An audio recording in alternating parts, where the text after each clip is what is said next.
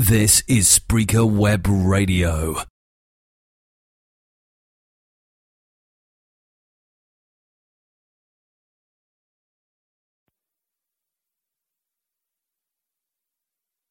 As we come to this time today, Lord God, I ask that you take this few simple moments and let it be an encouragement to someone listening. Let it be an encouragement to those who have tuned our way today, Lord, that they might hear something that will be a message right from your Spirit to them. Glory to God. Let us not say or do anything in this particular time or any time, Lord, that would grieve the Holy Spirit of God, but let's lift up Jesus. Lord, we want to lift up Jesus and give you all the glory today. We thank you for our lives today. We thank you, God, for our ministries today. We thank you for the privilege of being in the ministry and serving Jesus with our whole heart today. Oh, glory be to God. We thank you for our health. Lord, we thank you for our families. We thank you for our finances. We thank you for our futures today, Lord. And we praise you for bringing us this far and keeping us. God, I thank you today for your keeping power. Lord, that we were still serving God and we have no plans to do anything else. Lord, we give you the praise and the glory. Our sufficiency is only to be found in you. And Lord, we ask that you bless this time now in Jesus' name. Pour forth the anointing of your Spirit in Jesus' mighty name. Amen and amen. I do want to, at the beginning of this, read a verse of Scripture that's one of my favorites. Just kind of as a little introduction to this time today. It's not really a message. As I said, I just want to share some things from my heart, but I believe it'll bless you, and I believe it'll help you and encourage you, and especially those of you that are in the ministry that listen to us, and we have quite a number of ministers that do. I think it will bless you and help you, and that would be my prayer anyway. But if you'll turn with me, please, to the book of Philippians for a moment. We will look at chapter 3 and beginning at verse 13. This is one of my favorite passages of Scripture. So if I get off on it and preach a little while, we'll get back to this other that I'm telling you about in a moment. Verse 13, brethren, this is Paul, the great apostle, talking. I count not myself to have apprehended. Now, Paul's saying simply, I haven't arrived. When I stand here at this microphone or I sit here at this desk or I talk to you in person or I minister to congregations around the nation, Len Paxton has not arrived. Amen. I'm still depending totally and entirely on the Lord Jesus Christ. I need his grace. I need his mercy. Amen. Without him, I'm nothing. Amen. I count myself not to have apprehended. But this one thing I do. Forgetting those things which are behind and reaching forth unto those things which are before, I press toward the mark for the prize of the high calling of God in Christ Jesus. Isn't it wonderful to know today that we have a high calling of God in Christ Jesus? I wouldn't trade what I have in Christ today. I wouldn't trade me being in the ministry. I wouldn't come down to become the President of the United States. I mean that sincerely. It's a high calling. Whatever you're called of God to do, whatever, you may not necessarily be in one of the fivefold ministry gifts, or you might be. And I think oftentimes the fivefold ministry gifts are even mingled amongst the members of the body, and sometimes we classify them too much by religious tradition. I think there's some pastors that are being birthed in the body right now. I think there's some evangelists that are in the body. I think that there's a lot of apostles and prophets and teachers that are right there in the body, and they are operating in a fivefold ministry gift, and maybe because they're not on some salary at some church somewhere. Maybe they don't even realize and recognize that they're a fivefold ministry gift to the body of Christ. But even if you're not a fivefold ministry, whatever God has called you to do is a high calling. Excuse me. And I like the way the New American Standard puts it. It's an upward call of God. God never calls us to come down in the sense of lowering us. He calls us upward. You know, children of God, and don't take this in the wrong way and don't misunderstand Brother Paxton, but we are royalty. We are servants. We are children of the King of Kings and the Lord of Lords. Amen. We are children of God. We are servants of the King of Kings. We are royalty. We are ambassadors for Christ, the Bible says. So God hasn't created us to be worms. God has not created us to be insignificant and little nothings and nobodies. Now, hear me, our strength is in Christ. Our worthiness is in Christ. Our how do you say it? Our strength is in Christ. Our worthiness is in Christ. Our purpose is to be found in Christ. Our vision is to be found in Christ. The Bible says that your life is hidden in Christ, with Christ, in God. So, in other words, apart from Him, we are nothing. But in Him, we are important, and we are special in the eyes of God. He loved us. He loved us so much that He sent Jesus to die for us. So it's an upward call. It's a high calling. But he goes on to say, if you'll back up, I started a little bit too late in these verses. If you'll back up to verse 7, chapter 3 of Philippians, verse 7, Paul said this, "What things were gained to me, those I counted loss for Christ." Listen to the words. Listen to the heart attitude of the Apostle Paul. "Yea, doubtless I count all things but loss,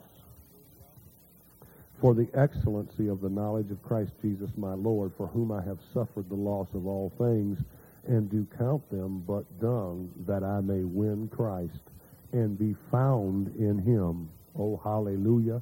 That's my prayer, is that I'll be found in Him. And I want to boldly declare it today. My salvation is in Him. My Holy Ghost baptism is in Him. My righteousness is in Him. Amen. My life is in Him. My hope is in Him. My faith is in Him.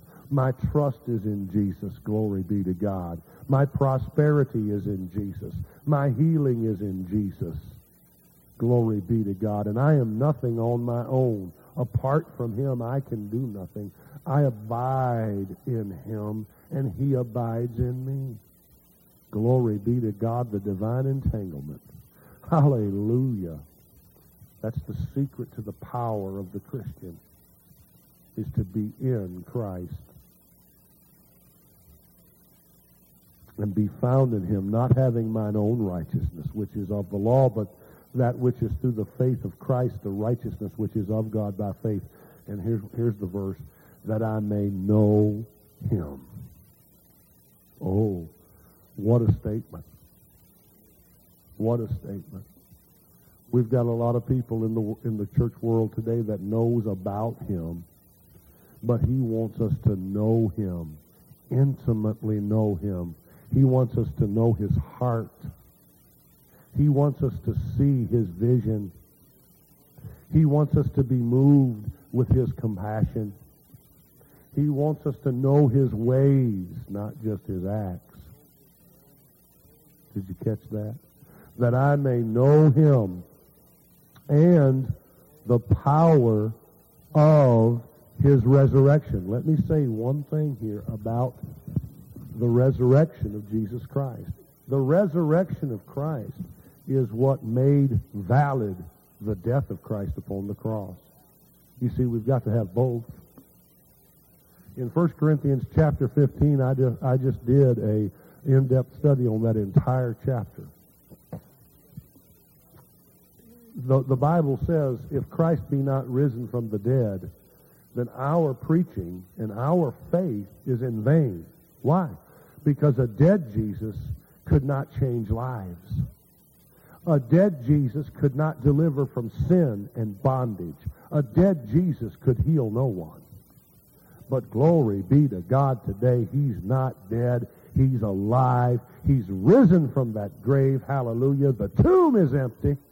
Hallelujah. Jesus is alive. And because he lives, we shall live also. And Jesus gives us that more abundant life.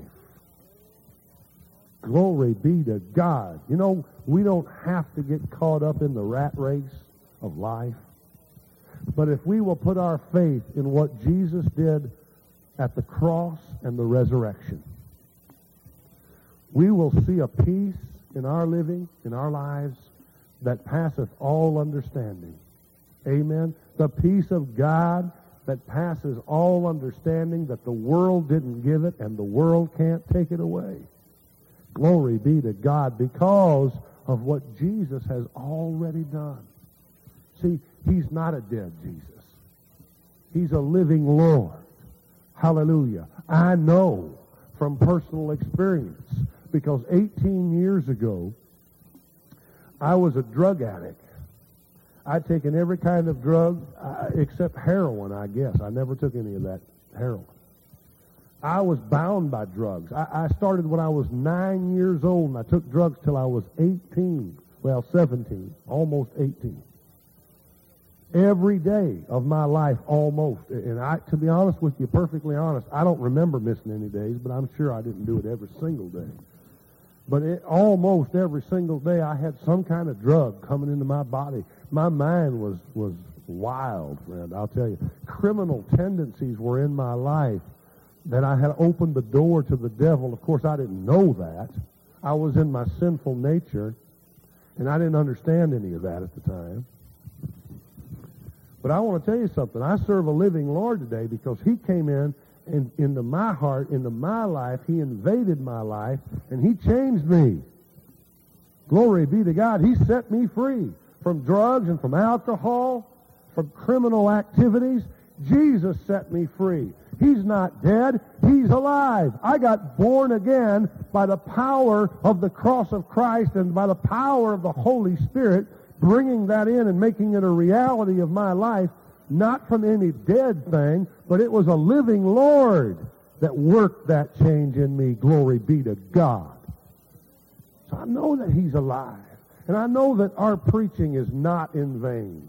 And I know that the message that we preach, Christ and him crucified, Christ and him risen from the dead, Christ and him coming back again, I know that the message that we preach has the answer for the ills of humanity in completeness. We have the total answer. We don't have one answer among many. Jesus Christ is the total answer to the total problem of the human race. And if you will come to Christ today, he will change your heart and life for time and eternity. Glory be to God and the Lamb forever. Hallelujah. Faith in the cross. Faith in the blood. Faith in the resurrection of the Lord. Amen.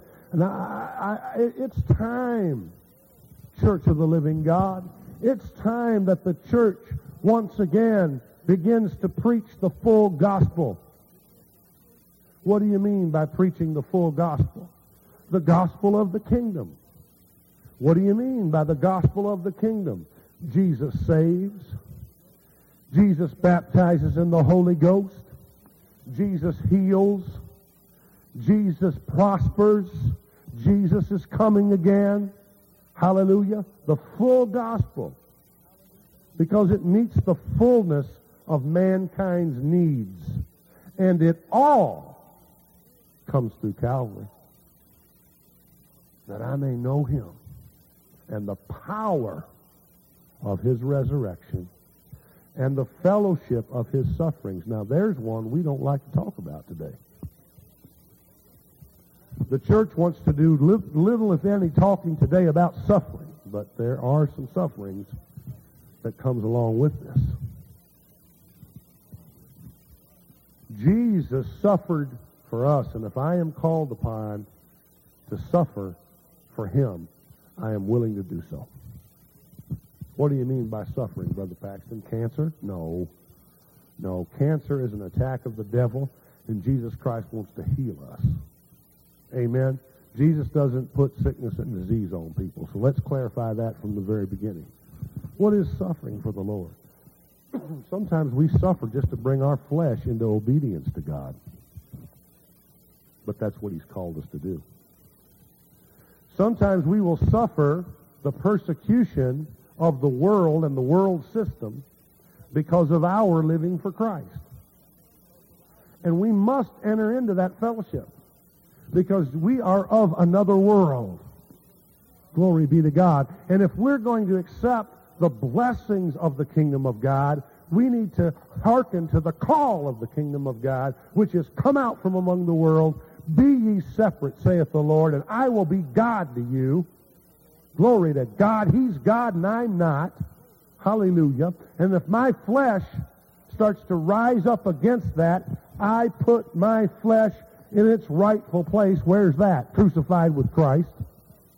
Glory be to God. I reckon myself dead indeed unto the flesh and unto sin, and consider myself alive unto God. That means if God gets me out of bed at 3 o'clock in the morning and tells me to pray for Africa, that's what I'm going to do. Now, that's suffering to my flesh, but I'm called to be an obedient son. I'm called to be obedient to the Lord, so I do it gladly. Hallelujah. This is where we've got to focus our attention. The focus of our Christian life is to obey the Lord. The Holy Spirit will empower us to obey him if we will be willing. If we will will to do it, the Holy Spirit will work it into our lives if we'll put our faith in the cross. Amen? The Bible says those who live godly in Christ Jesus shall suffer persecution. When the great apostle Paul was called on the road to Damascus, the Lord told Ananias, you tell Paul the great things that he must suffer for my name's sake.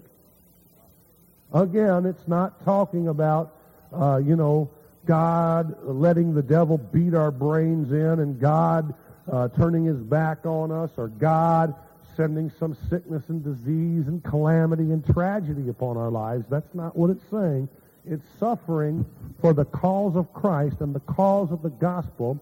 Sometimes it happens, and we have to be willing to follow the Lord right through the midst of a valley if need be, follow the Lord right out into the blackness of the storm if need be, trusting him, putting our faith in him that he will care for us, he will bring us through, we will be victorious, we will go through this thing in the power of faith in Jesus.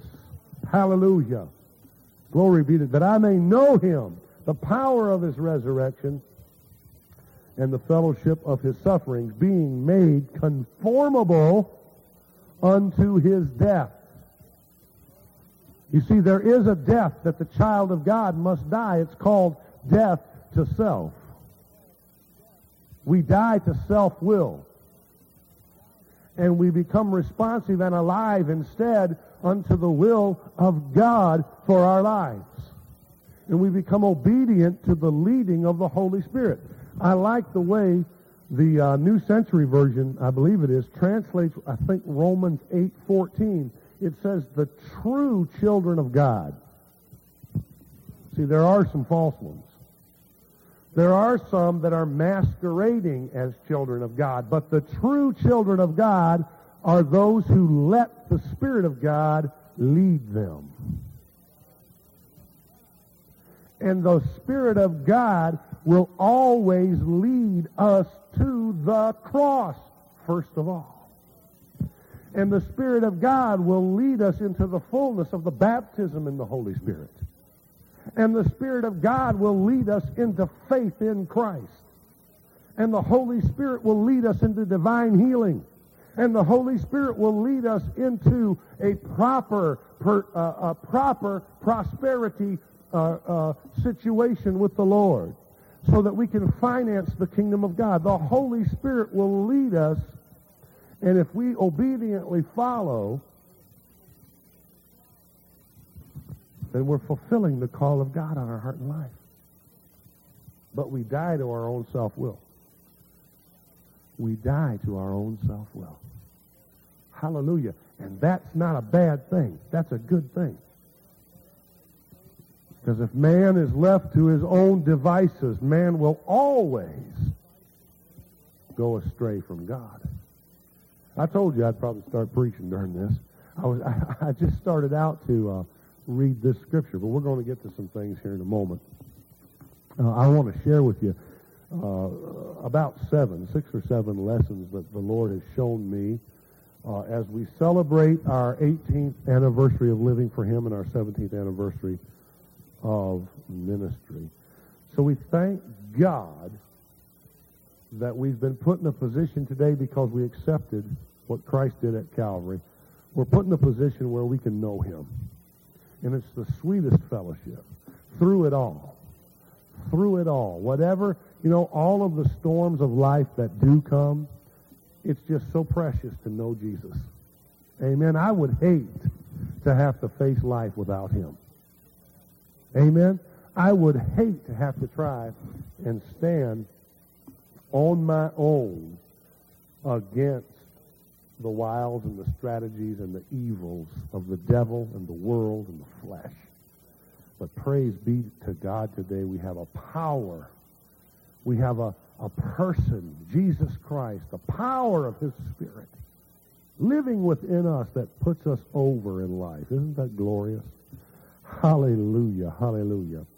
Well, one of the first lessons that I've learned, and it's going to seem like a really simple little statement, but I've learned that no matter what, no matter where I find myself, no matter what position or circumstance I find myself in, I have learned that God is faithful all the time.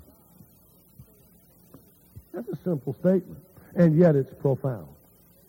God is faithful all the time. Do you realize that there's time when many of the people that stand with our ministry prayerfully and financially, there's times when they're not very faithful for whatever reason. I mean, legitimate or otherwise, I don't know, but for whatever reason, there's times when they're not very faithful. There's friends that we have in our lives that sometimes they're not very faithful to us.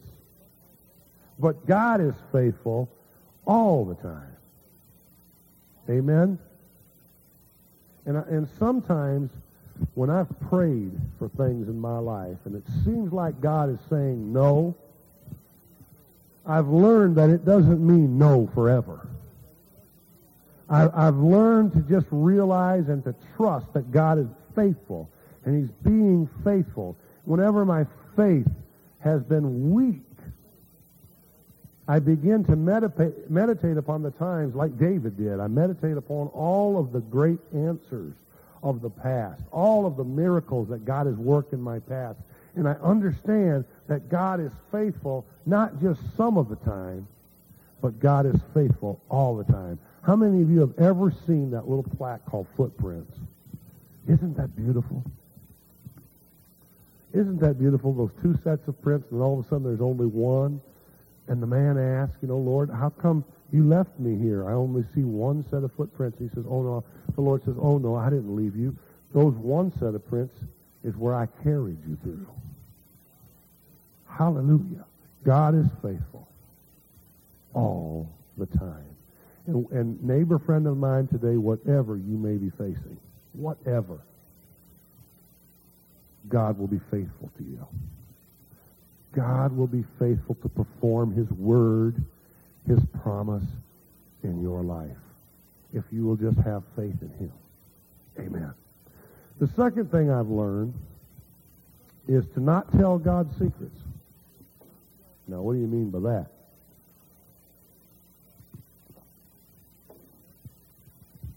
There are some things that God speaks to us that is just for us. Maybe God gives us a vision. Maybe God gives us an assignment that is for the future. And always remember this: nobody will get as excited about your vision as you do. And if you tell it too quick, if God gave it to you as a secret and said, here's what I've got in store for you, but you're not there yet, and you begin to tell it too quick, you open the door for discouragement to come in and rob you of the fulfillment of that vision. When the angel of God told Mary that her son would be the Son of God, Mary pondered these things in her heart, the Bible says, Luke 2:19. Sometimes we can get in trouble by talking too much. Samson told the secret of his covenant with God and lost his covenant, lost his anointing, and lost his very purpose in life. Hezekiah showed the Babylonians all the secret things in the house of God, and as a result, Jerusalem was invaded years later by the Babylonian Empire. You can read 2 Kings chapter 20, verse 13. Listen to this.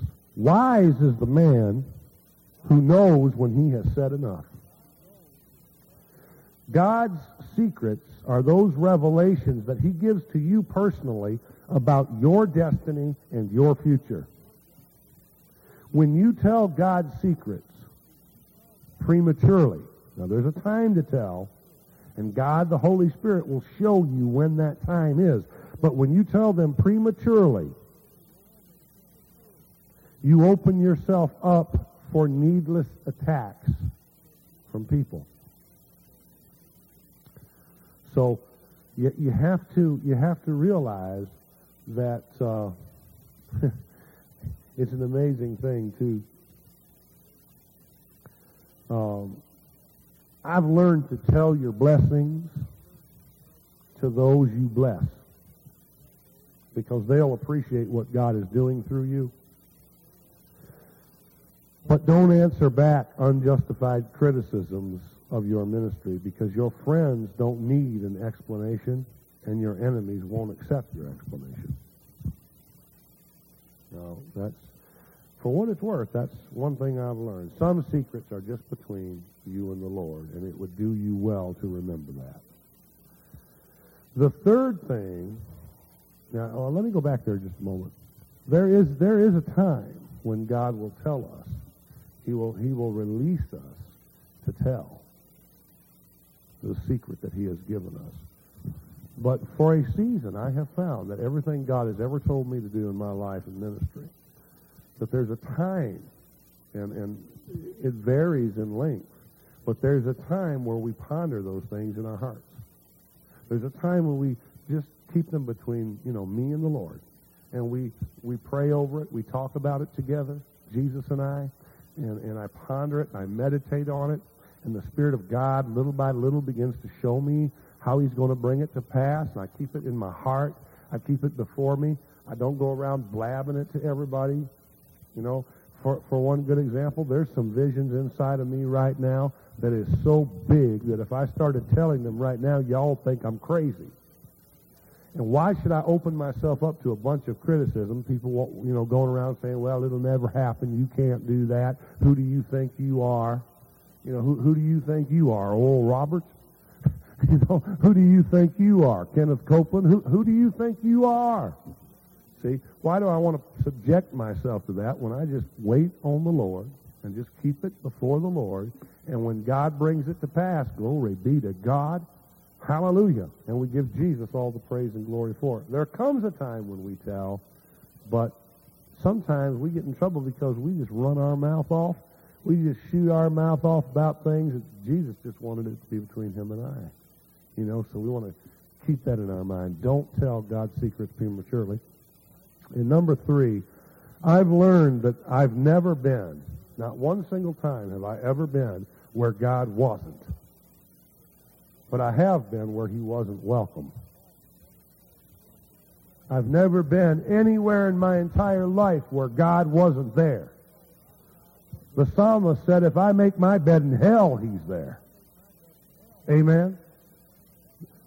Solomon said, the heaven of heavens cannot contain God. You want me to build him a temple, but the whole heavens and the whole earth can't contain God. God is omnipresent. He's everywhere. I've never been a place where God wasn't. I've never been in a situation where God forsook me. I've never been a place where he wasn't, just where he wasn't welcome. Amen. You know, there are places that don't welcome God's anointing. And when we find ourselves in those places, we need to trust the Holy Spirit as to what we're going to do. There's been many times I've ministered in very traditional churches, and certain traditions and rituals that they have blocked out the Spirit of God from fulfilling their spiritual needs. I mean, God wanted to be there. God wanted to be there, but they did not welcome him. They did not welcome his anointing. They did not welcome the moving of his Spirit. And you know, I believe that this Bible is absolute truth. I believe the Word of God is absolute truth. I believe that God is everywhere. I believe God goes with me. That's why I can preach this gospel. I can preach this gospel in a bar. I don't go into bars, but I could and preach this gospel just as effectively there as anywhere else, because while they may not welcome him, he's there. He's there. I can preach this gospel. I can preach this gospel right next door to hell, or I can preach it right in the congregation of the righteous, because God is there. And if you, as an individual, will welcome God into your situation, he will change your situation. This word works. It works everywhere. It works all the time. There's not a place where God isn't. There's just a lot of places where he isn't welcome. And we want to open up the way. We want to preach the Word of God today, preaching the cross and the blood and the resurrection and the soon return of Jesus Christ. We want to open up the way to where more and more places will begin to say, come, Lord Jesus. We welcome you, Holy Spirit, and we'll see a true revival sweep America. Praise the Lord God. Well, a fourth lesson that I've learned. I hope you're getting something out of this today. A fourth lesson that I've learned is you're not always ready when you think you are. I better say that again. There's been a lot of times when I felt God's pull in my heart to do something, or God's given me a revelation, or God's given me a vision. And that vision was for yet in the future. That vision was for a time in the future. The book of Habakkuk, chapter 2, verse 3 says, the vision is yet for an appointed time. Because we are not always ready when we think we are. And sometimes there is some preparations that the Holy Spirit has to put us through before we will be ready and equipped to fulfill the vision that God has given us. It's a great lesson. It helps us not to get impatient. It helps us to recognize the work of the Holy Spirit in our lives. Amen.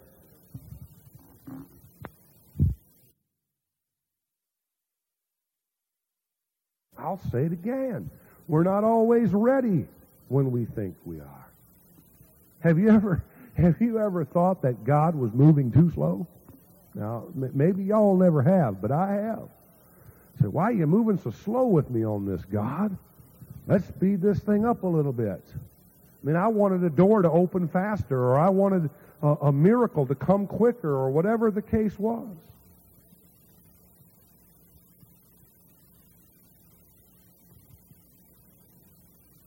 Sometimes, oh Lord, how do I say this? Sometimes we're even willing, we want a door to open so fast that we're even willing to force it open ourselves, or we're willing just to give it a little push from our side. You always get into trouble when you do that. Always you will get in trouble. When I think that I'm ready to launch out into something that God has given me, I need to realize that I'm not always ready. And when I think that the ministry is moving too slow, God is usually, at that particular time, cultivating the vision, cultivating and caring for the dream, building it in me, preparing and equipping me to fulfill it. So if God's not ready to move, now listen to this. If God is not ready to move, then we should not move. We should wait on the Lord. God always has a time of preparation before presentation. Jesus' ministry began at age 30. Think of that. Jesus waxed strong in his spirit, and he grew in wisdom and in knowledge. There's times in our lives as Christians where we're in boot camp. And then after boot camp, we go to AIT. And after AIT, we go to specialty school. And those are military jargon, and I'm not advocating, please understand me, because of the influx of this today. I do not advocate running the church like a military organization. I just don't find that in the Bible, but I'm just using that as terminology. But before a door opens, spend time preparing and realize that God's timing is not our timing. And it'll help you to stay out of trouble. Amen. And that brings me to the fifth thing that I've learned. The fifth thing that I've learned is that waiting on God is the hardest thing I've ever done. I mean, I am not known for my patience. Now, my wife is working on me. No, not really. She's praying for me, and the Holy Spirit's working on me. I'm not known for my patience, and it's the hardest thing for me to do is to wait on God. And right on the other hand, though, and one reason why it is so hard is because some people are procrastinators. I don't believe in being that. If God gives me something, man, I want to get up and get it done, and I want to get it done now, but sometimes it's not God's plan to just jump right out blindly. He wants us to be prepared, and he wants us to count the cost. At times, see, we fail to count the cost accurately, and we get into trouble in the ministry because we didn't have all of our ducks in a row, and we didn't have all of our bases covered because we did not have time to listen to the Holy Spirit. We got in a hurry, and we rushed right out into a situation that God wanted us to hear more from his Spirit first. But right on the other hand, we don't want to be procrastinators. And the Word of God tells us to go into the world and be witnesses unto the world of the truth of the gospel. We don't need trumpet blasts to get up and get preaching. So there's a balance here. In Ecclesiastes 11:4, and I'm going to quote this from the Living Bible, it says, "If you wait for perfect conditions, you will never get anything done." There's a lot of people today that are waiting for perfect conditions, and they don't accomplish much in the kingdom of God because it's never going to be perfect. Before you start that building project, you're never going to have all the money in the bank. Right? Before you go on that television program, you're never going to have all the money. When you bought your home, you did not, most of you now, did not have all the money to pay cash for that home. You had to get a mortgage. You had to get a loan. If we wait for perfect conditions, we won't do anything. But right on the other hand, there are times when we are called upon to wait upon the Lord before launching out. We need to be discerning. I guess that would be a good way to put it. We need to have discernment in that area. We don't want to put things off and procrastinate, but we don't want to move ahead of the Spirit of God. We want to walk right in step with the Holy Spirit. Amen? Hallelujah. Waiting on the Lord to open up a door or to answer a prayer or for us to just be patient during a test is one of the most difficult things that one of the most difficult lessons that we'll need to learn in our Christian life. If you run ahead of God, now listen. If you run ahead of God, you're out there running without Him. Do you hear that? And right on the other hand, if you're lagging behind God, you're walking without Him. We want to be with God. We want to be in the boat with Jesus. Amen. We don't want to be out there running on our own without the Spirit of God. So don't get ahead of God. We don't want to be lagging behind, walking without God. So don't get behind God. Stay right in step with the Holy Ghost all the time. All the time. Hallelujah. Shikarabaha. Praise God. I sense the power of the Holy Ghost on that one. Stay in step with the Holy Spirit. Let me tell you this. There's a lot of ministers that are listening to me right now, and you are at that critical point in your life and or ministry. Listen to Brother Paxton. Stay in step with the Holy Ghost. Amen. He will lead you into your fulfilled vision from the Lord. Hallelujah. Number 6. Let's move right along. All of these we could make a message out of, but we want to just get them all in this very special lesson today. Aren't you glad to be saved? Hallelujah. Number 6, never defend yourself when your critics attack you. I'm going to get a drink of this water, and I just want that to sink in for a minute.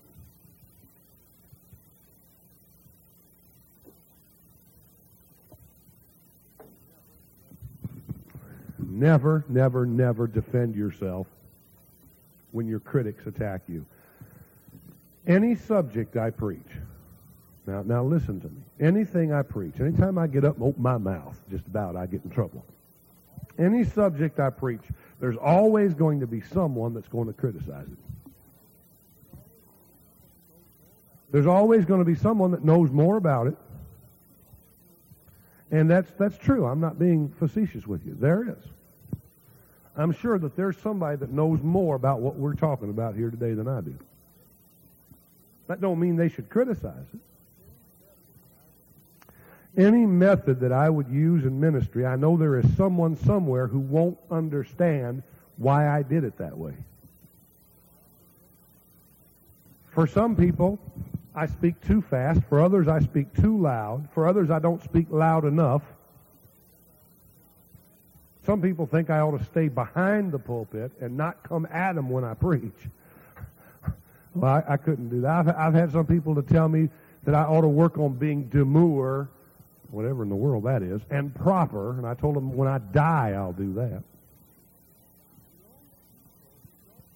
The only people who don't have critics are people who are dead. They're in the graveyard, man. Hallelujah. And most of their critics have passed with them. The only people who aren't being criticized are the people who aren't doing anything. I hope you're getting something out of this today. Glory to God. Jesus preached, taught, and ministered to people of various different varieties of people, and he did not take the time to defend his methods or his message. When a man knows that he's on a mission from God, then he needs to offer no apologies to his critics. Well, let that bless you.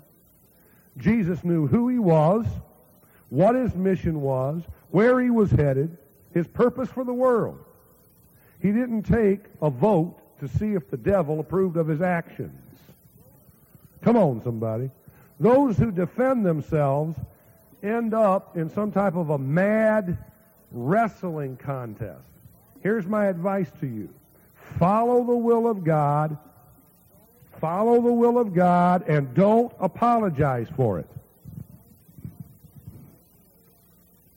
I want to say that again. In your life, in your ministry, follow the will of God. Do what He's called you to do. Do what He tells you to do. And don't apologize to anyone for it. Hallelujah. Stand strong in your relationship with Jesus. Glory to God. And the seventh thing that I've learned, I'd like to spend more time on there, but the Holy Spirit says that's for another time and another place. Hallelujah. I mean, there's so many issues that are coming up out of that one statement. Never defend yourself when your critics attack you. You know, just turn the other cheek. Just turn the other cheek, but don't stop doing what God's called you to do. Let everybody and their brother disagree with what you're doing, but if you are on a mission from the Lord, if you know God has spoken to you, you don't need man's approval, and you don't need man's okay, and you don't need man's opinion. If you have heard from God, then obey God. If you've heard from the Lord, obey the Lord. Hallelujah. I tell you, I had some guy, you know, ask me the other day, and I probably shouldn't even mention this, but we are ordained and we are sent forth from the Missionary Methodist Church, Bishop Ben Covington in Columbia, South Carolina. And I thank God for that brother. He's a beautiful man. I say that. I mean, he's just a beautiful man. He has a beautiful spirit. He has a beautiful character. He's just a wonderful brother in the Lord. And so, you know, we're ordained. My wife and I both are ordained, and we have been sent forth by them. Praise God. I love that. And I had a preacher the other day ask me, he said, you know, who's your covering? And now I knew what he was talking about, but I kind of played like I didn't, just a little bit. I just kind of, you know, what do you mean, covering? He says, what preachers are your covering? I said, preachers? They can't even cover their own backside. The blood of Jesus Christ is my covering. Glory be to God. Hallelujah. I get my marching orders from heaven. I get my marching orders from the General Commando-in-Chief, Jesus Christ. Hallelujah. And Jesus is my covering. The blood is my covering. Hallelujah. And if I've heard from God, I won't confer with flesh and blood. I guess I'm just a lot like the Apostle Paul. Hallelujah. I just, oh, glory to God. Don't defend yourself against your critics, and don't let them make you ineffective in your ministry. Glory be to God. You're covered by Jesus if you're walking in obedience to Him. Hallelujah. The seventh thing I've learned, let's close this message. The seventh thing I've learned is that sowing and reaping really does work. Glory to God and the Lamb forever. God is a great, big, wonderful God who wants to bless His people. Now let me hurriedly say this. And many of you have heard me say this before, and the Lord's instructed us to teach this way much more in the future so that we can have some clarity on some particular issues in the church world today. But listen to this. Everything that we believe and every truth that we have latched a hold on for our lives, we need to take that truth and that belief to the cross. And we need to run it by the cross. Now, we get in trouble when we take a truth from the Word of God, like prosperity, or faith, or any other thing, and we try to go around the cross with it, or we try to go beyond the cross. Because everything that we have as believers comes through the cross of Christ. Let me be repetitive, and let me say it again. Healing comes through the cross. Deliverance comes through the cross. Prosperity comes through the cross. The born-again experience comes through the cross. The baptism in the Holy Ghost comes through the cross. Revelation knowledge comes through the cross. The way that God chose to get everything to us is through the death and the burial and the resurrection of Christ. That is God's method of dealing with man today. It is not up to the church to change the methods of God. So when we get a truth, we need to take that truth to the cross. I believe that sowing and reaping works because God said it is God who gives me the power to get wealth, but he tacked a little something on there that he may establish his covenant in the earth. Jesus said, and this is what I hear when I go to the cross with the great, awesome truth of prosperity, I hear Jesus saying to me, son, your life does not consist in the abundance of the things that you possess. And I say, yes, Lord. The Word of God tells me from the cross that God meets all my needs, not my greeds, but all my needs according to His riches and glory by Christ Jesus. Hallelujah. So if I have a need, what do? I take it to Jesus. I take it to Jesus. Because let me tell you one thing, that there's a lot of people that are taking another truth way too far, and they're saying they don't have a need. When Bartimaeus approached the Lord, and Jesus asked him, Bart, what do you want? What do you want me to do for you? If he would have said, well, nothing, Lord, I don't have a need, he would have walked up there stumbling blind, and he would have walked away from there stumbling blind. See? Of course he had a need. He said, I want my eyes to be open. Glory be to God. And I want to tell you something today. I have a need. I have a need. That's right. You're hearing this faith preacher say it. I have a need. I need Jesus. I need Jesus. I need Him in all of His power.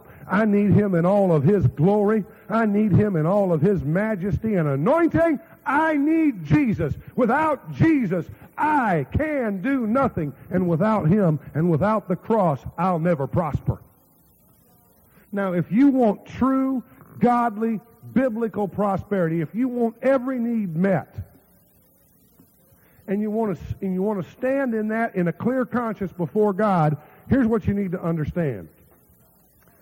The principle of seed time and harvest is the principle of death and resurrection. As one example, let me take you to, 3 John 2, where he says, Beloved, I wish above all things that you prosper and be in health, even as your soul prospers. So we see from that verse of Scripture in the Bible that our prosperity in health-wise and our prosperity material-wise is directly linked to our growth and development in the Lord. God does not want us to squander His prosperity. God does not want us to consume it. I'll tell you what He wants. He wants us to build churches. He wants us to build Bible schools. He wants us to buy television and radio time to preach this gospel. He wants us to send our people, listen to me, pastors, He wants you to send some of your people on missions trips around the world. Come on. He wants us as leaders to equip the body of Christ to do the work of the ministry, and that means, buying a few of them an airline ticket, and if they're called to go, and get them over there and get them preaching. Glory be to God. Releasing others into their ministries. That'll bring prosperity to your life. If you, as Christ did, will live a vicarious life, if you will live life vicariously, if you will multiply yourself into the lives of others, that is prosperity, and that will bring prosperity to your life, your church, and your ministry. Glory to God. Sowing and reaping works. Hallelujah. God has blessed our family. Our income has multiplied about 7 times over in 4 years since we have been, doubling and tripling our efforts of sowing finances. What you sow, you will reap. That's also why it's important that you give out of a heart of love and compassion. That you love God. That's why you give to Him. You give out of obedience, but you give out of love.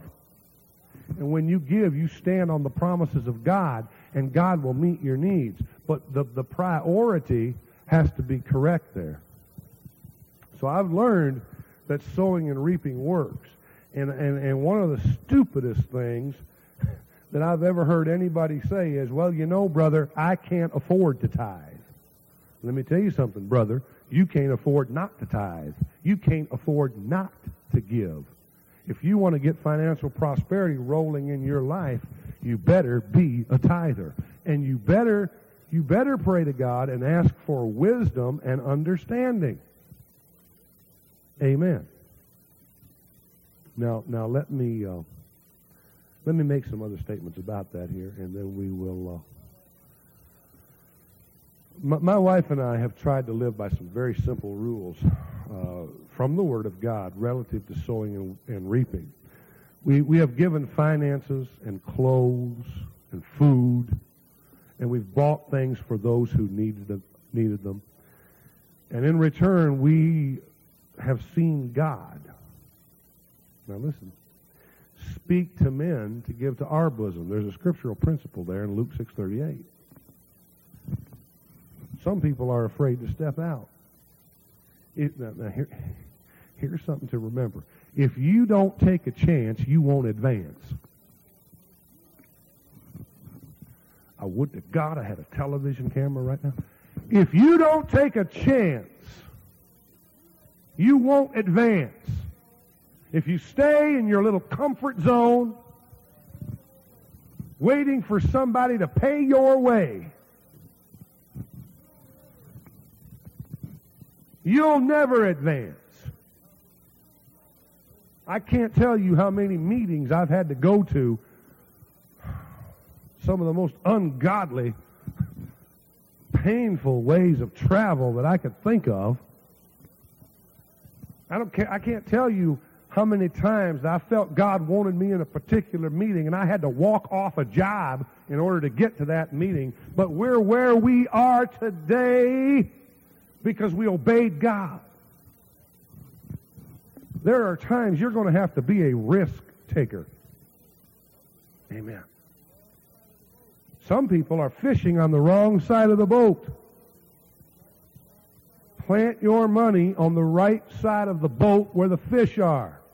Ministries and churches that are growing, reaching souls, and helping families are worthy of your support. Look at Proverbs 24, verses 3 and 4, and then we'll wrap up what I want to say today. Through wisdom is a house builded, and by understanding it is established, and by knowledge shall the chambers be filled with the precious and pleasant riches. So if you want precious riches and pleasant riches to come into your chambers, into your house, into your ministry account, you need the wisdom of the Lord. You need understanding from the Lord. You need to plant your seed in the right place. All of that is scriptural. You need to take a chance if you wish to advance. And you need to stand firm on your commitment to give, to take this gospel to the world. And you will begin to reap blessings like you never dreamed possible. I cannot understand anyone being against the true prosperity message. Now, there's a lot of what is being taught today that's just flat out bordering on heresy. But there is a true prosperity message also. And it's everywhere in the Bible. God's a blesser. God's a blesser. God's a blesser. If we'll come by way of the cross and according to the prescribed principles in the Word of God, if we'll live our life in obedience to the Word, God will bless us. Hallelujah. Sowing and reaping does work. Now let's cover all 7 of them just briefly. And then we'll close. Hallelujah. I hope you got something out of this today. Here's some things that I've learned in my life with the Lord. God is faithful all the time. And I've learned not to tell God's secrets prematurely. I've learned I've never, ever been where God wasn't.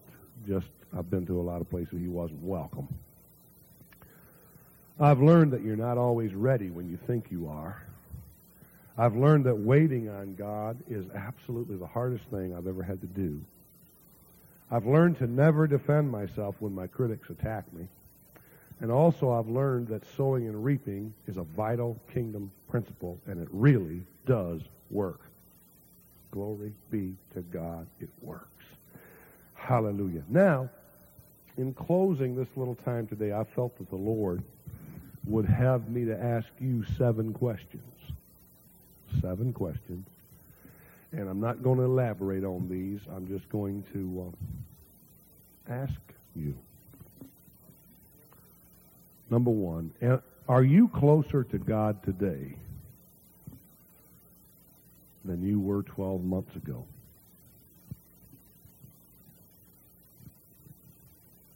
The second question I wish you to consider, are you right now today, this very day, affecting someone for the kingdom of God?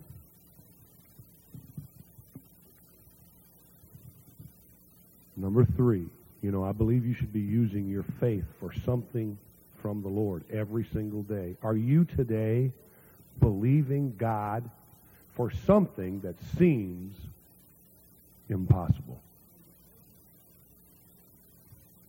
I want you to consider these now. Are you closer to God today than you were a year ago? Are you affecting someone right now today for the kingdom of God? Are you believing God today to do something that seems impossible? Number 4, have you eliminated any and all spiritual hindrances that have held you back in the past? Number 5, have you forgiven all of those who have wronged you? Number 6, and this is a big one, does your family have total confidence in your spiritual life? And number 7, if Jesus were to come back and return today, would you hear Him say, "Well done," to you? Now, those are questions.